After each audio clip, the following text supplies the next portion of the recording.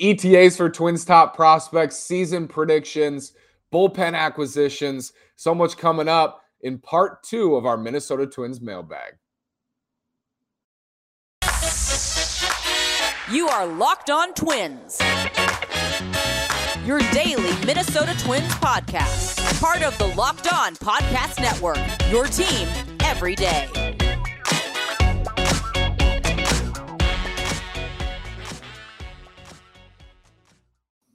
And welcome to the Locked On Minnesota Twins podcast. You're listening to this. It's Wednesday, March 30th or later. I'm your gracious host, Nash Walker. Thank you for making Locked On Twins your first listen every day. We are free and available on all podcast platforms. Been hosting this show for over 2 years. Been running at Twins Daily for over 2 years.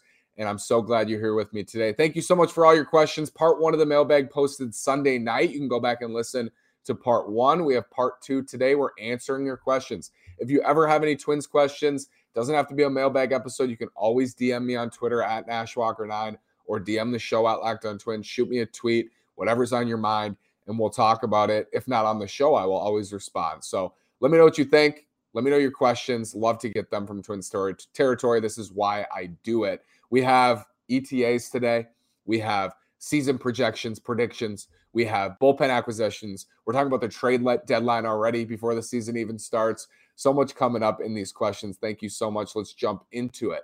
From Peter, when do you think we see Royce Lewis or Austin Martin this year? I think Austin Martin first, probably.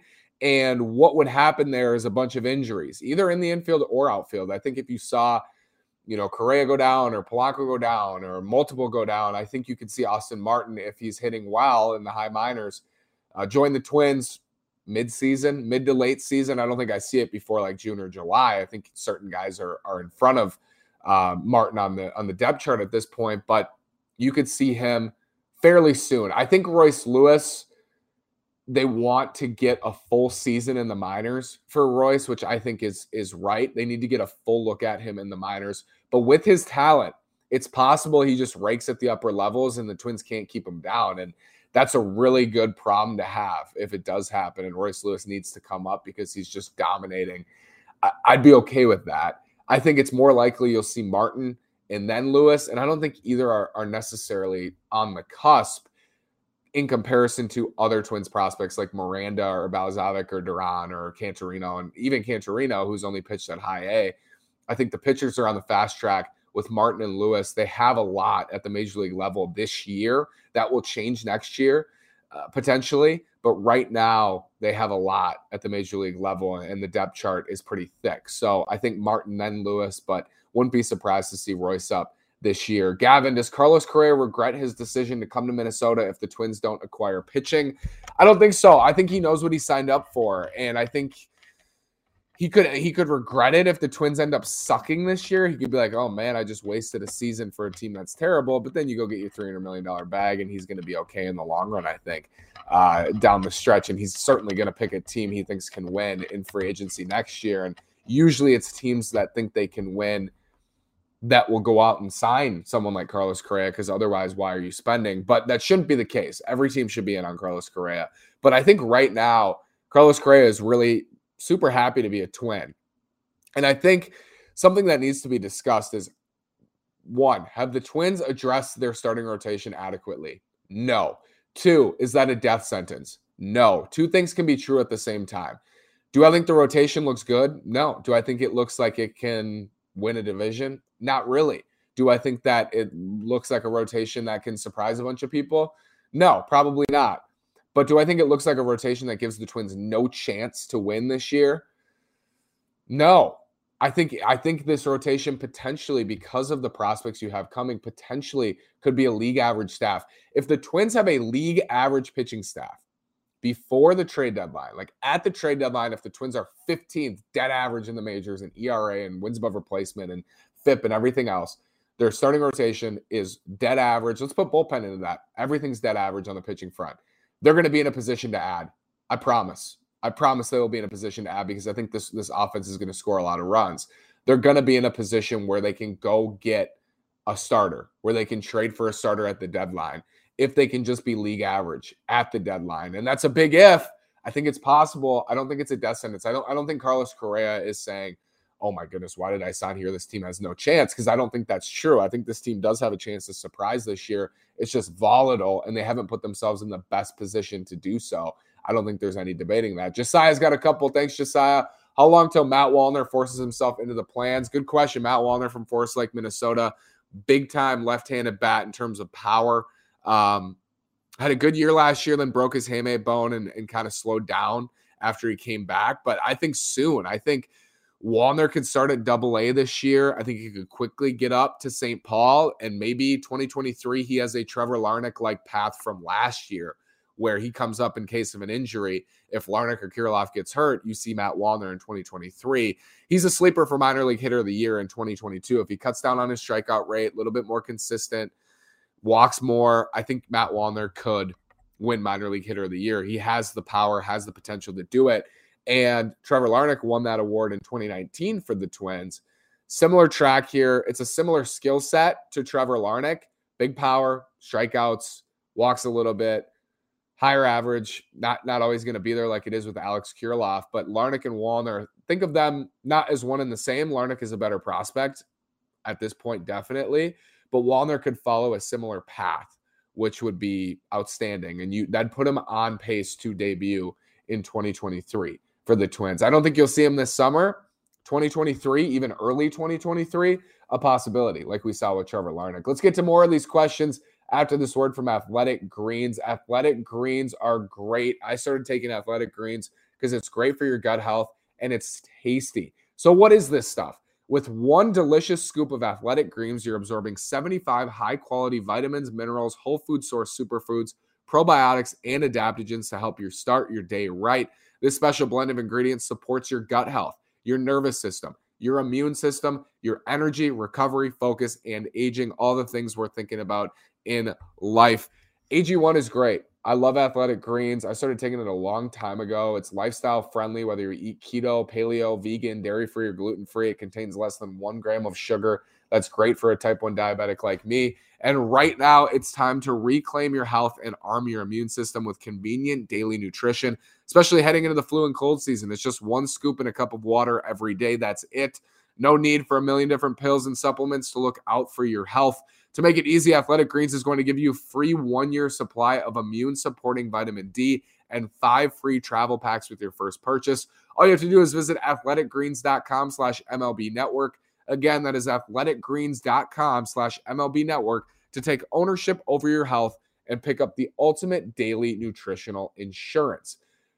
Thanks again for making Locked On Twins your first listen every day. Locked On MLB Prospects is back with a new host, Lindsey Crosby. He's a prospect encyclopedia going deep on the MLB stars of tomorrow. It's free and available wherever you get your podcast. Josiah, where do you think Larnach starts this year? Now under Trevor Larnach for Matt Wallner. I could see him making the team. I would be somewhat surprised. I could see it, though, as a left-handed bat off the bench. And he's looked good in spring training. He hit that big home run. I think he has a couple homers in spring training. We shouldn't take a whole lot away from that. But if they feel like he's timed up and he's improved and he's hitting breaking balls, off-speed stuff better, yeah, he can make the team. Certainly. And I think you're going to see him this year play for the Twins. Absolutely. He might be the first call for an injured outfielder. Trevor Larnach, you move Kepler over to center. You call up Larnach to play right field. But maybe that's Celestino. Maybe then Kirilloff goes to right and, Arise could go back out to left, although the Twins have said Arise is not going to play the outfield this year. So I think Trevor Larnach is the first call. Definitely. If Alex Kirilloff gets hurt, I think Trevor Larnach is a call as well. Thune, what's up, brother? Between the start of the season and the trade deadline, what 3 prospects do you consider untouchable for the Twins? Untouchable, I think 0% chance they trade him. Emmanuel Rodriguez, who I think has a chance to be their number 1 prospect as soon as next year or the year after. More likely he's 18, 19 years old, but big-time power. We talked about him a little bit yesterday. Jordan Balazovic, I just don't see. I don't see them moving Balazovic. I think they're going to see it through with him. Not 0% and maybe not even close to 0%, but Royce Lewis, I would consider untouchable because they've invested so much into Lewis. And I think at this point you see it through. That's more me saying they should see it through than it is, I think the Twins consider Lewis untouchable. That's just my thought process. But Rodriguez, Balazovic, Lewis would be the 3. I would be shocked if one of those 3 was in any deal. Let's put it that way. I would be shocked if Emmanuel Rodriguez, Jordan Balazovic, or Royce Lewis was in any deal. Less so on Royce. As I say that, it doesn't sound right because it seems like he would be a prime trade candidate, but I don't see it for them. I don't know how else to explain. I just don't see it after everything that they've been through with him and how they feel about him drafting him first overall. I don't think that they're just going to flip him in a trade, especially at this point with his value pretty low. And you mentioned and the trade deadline, if he has a big time first half, I think it's more likely the Twins will want him as a future cornerstone piece than it is to trade him. So it's kind of that middle ground. Colin says, do the Twins sign Cueto or Archer? Archer is interesting to me, Chris Archer, but a ton of health concerns. Fastball average 92 last year. This is a really good point that Gleeman and John made on their podcast. Are we sure that Johnny Cueto or Chris Archer is better than Josh Winder? No, definitely not. So don't waste innings. They have to be quality innings. So I'll say no on Cueto or Archer. With that being said, they didn't handle it right. So I agree with that. Miles Bros, who is one bullpen acquisition you'd like the Twins to make a move for at the deadline if we're gearing up to contend? Josh Hader. If Milwaukee's out of it and the Twins are in it at the deadline, I could see them putting together a big-time package for Josh Hader to add to the back of the bullpen. However, they don't view relievers that way. So part of me doesn't see that. But, man, what if the Twins were in it and they added Hader to the back of their bullpen? You have Rogers and Hader, and two lefties, so it's not ideal. But, man, that would be sweet. Chicken Wing. Other trade targets not named Frankie Montas or Sean Manaea. I think at this point dwindling. I thought Yu Darvish was a great one, but apparently teams with pitching depth are not willing to trade away from that depth because of uncertainty after the lockout and how few of innings guys are ramped up to throw early on. So you don't see teams excited to move their pitching depth. I thought Yu Darvish made a ton of sense for the Twins as a trade target. Just doesn't look like it's going to happen at this point. We're 10 days away from opening day. We're too close. Check in at the trade deadline. That would be my answer. Jordan, will the Twins be over or under 500 this year? I think most likely the Twins finish. This is their group they're going in with. I think they'll finish somewhere between 80 and 85 wins. That's the most likely. If you told me they win 80 games, wouldn't be surprised. If you told me they won 85 games, I wouldn't be surprised. However, I also would not be surprised if at the end of the year you said they won 90 or they won 75. And Mike Pietrello wrote about this at MLB.com. It's a volatile team. And that's why I think it's fun, because they have the potential to be really, really good this year. If things break right for them, it could be 2019 all over again. People forget the Twins were projected to win about the same amount of games as they are now in 2019. And things broke right. The offense broke out. We knew it had the potential to do so, like we do with this offense. Pitching was just good enough in the first half to get them to the trade deadline. They made some acquisitions in Sergio Romo and Sam Dyson. Sam Dyson ended up sucking as a pitcher and a person. Sergio Romo, they should have done more, and they didn't, and that hurt them in the playoffs, but they won 101 games, and they were projected to win 80-something. So lower 80s. They could win 90. They can win 75. Most likely, I think they're between 80 and 85. I'm an optimist at heart. I love this team. I'll take them over 500. Let's get to more questions. We're going to close it out after this word from Built Bar. This is the time of year I've pretty much given up on all my New Year's resolutions, but not this year. I'm sticking to my resolution to eat right thanks to Built Bar. It almost feels like it's not really a resolution because I actually enjoy eating them. Have you tried the Puffs? If you haven't, you're missing out on one of Built Bar's best tasting flavors.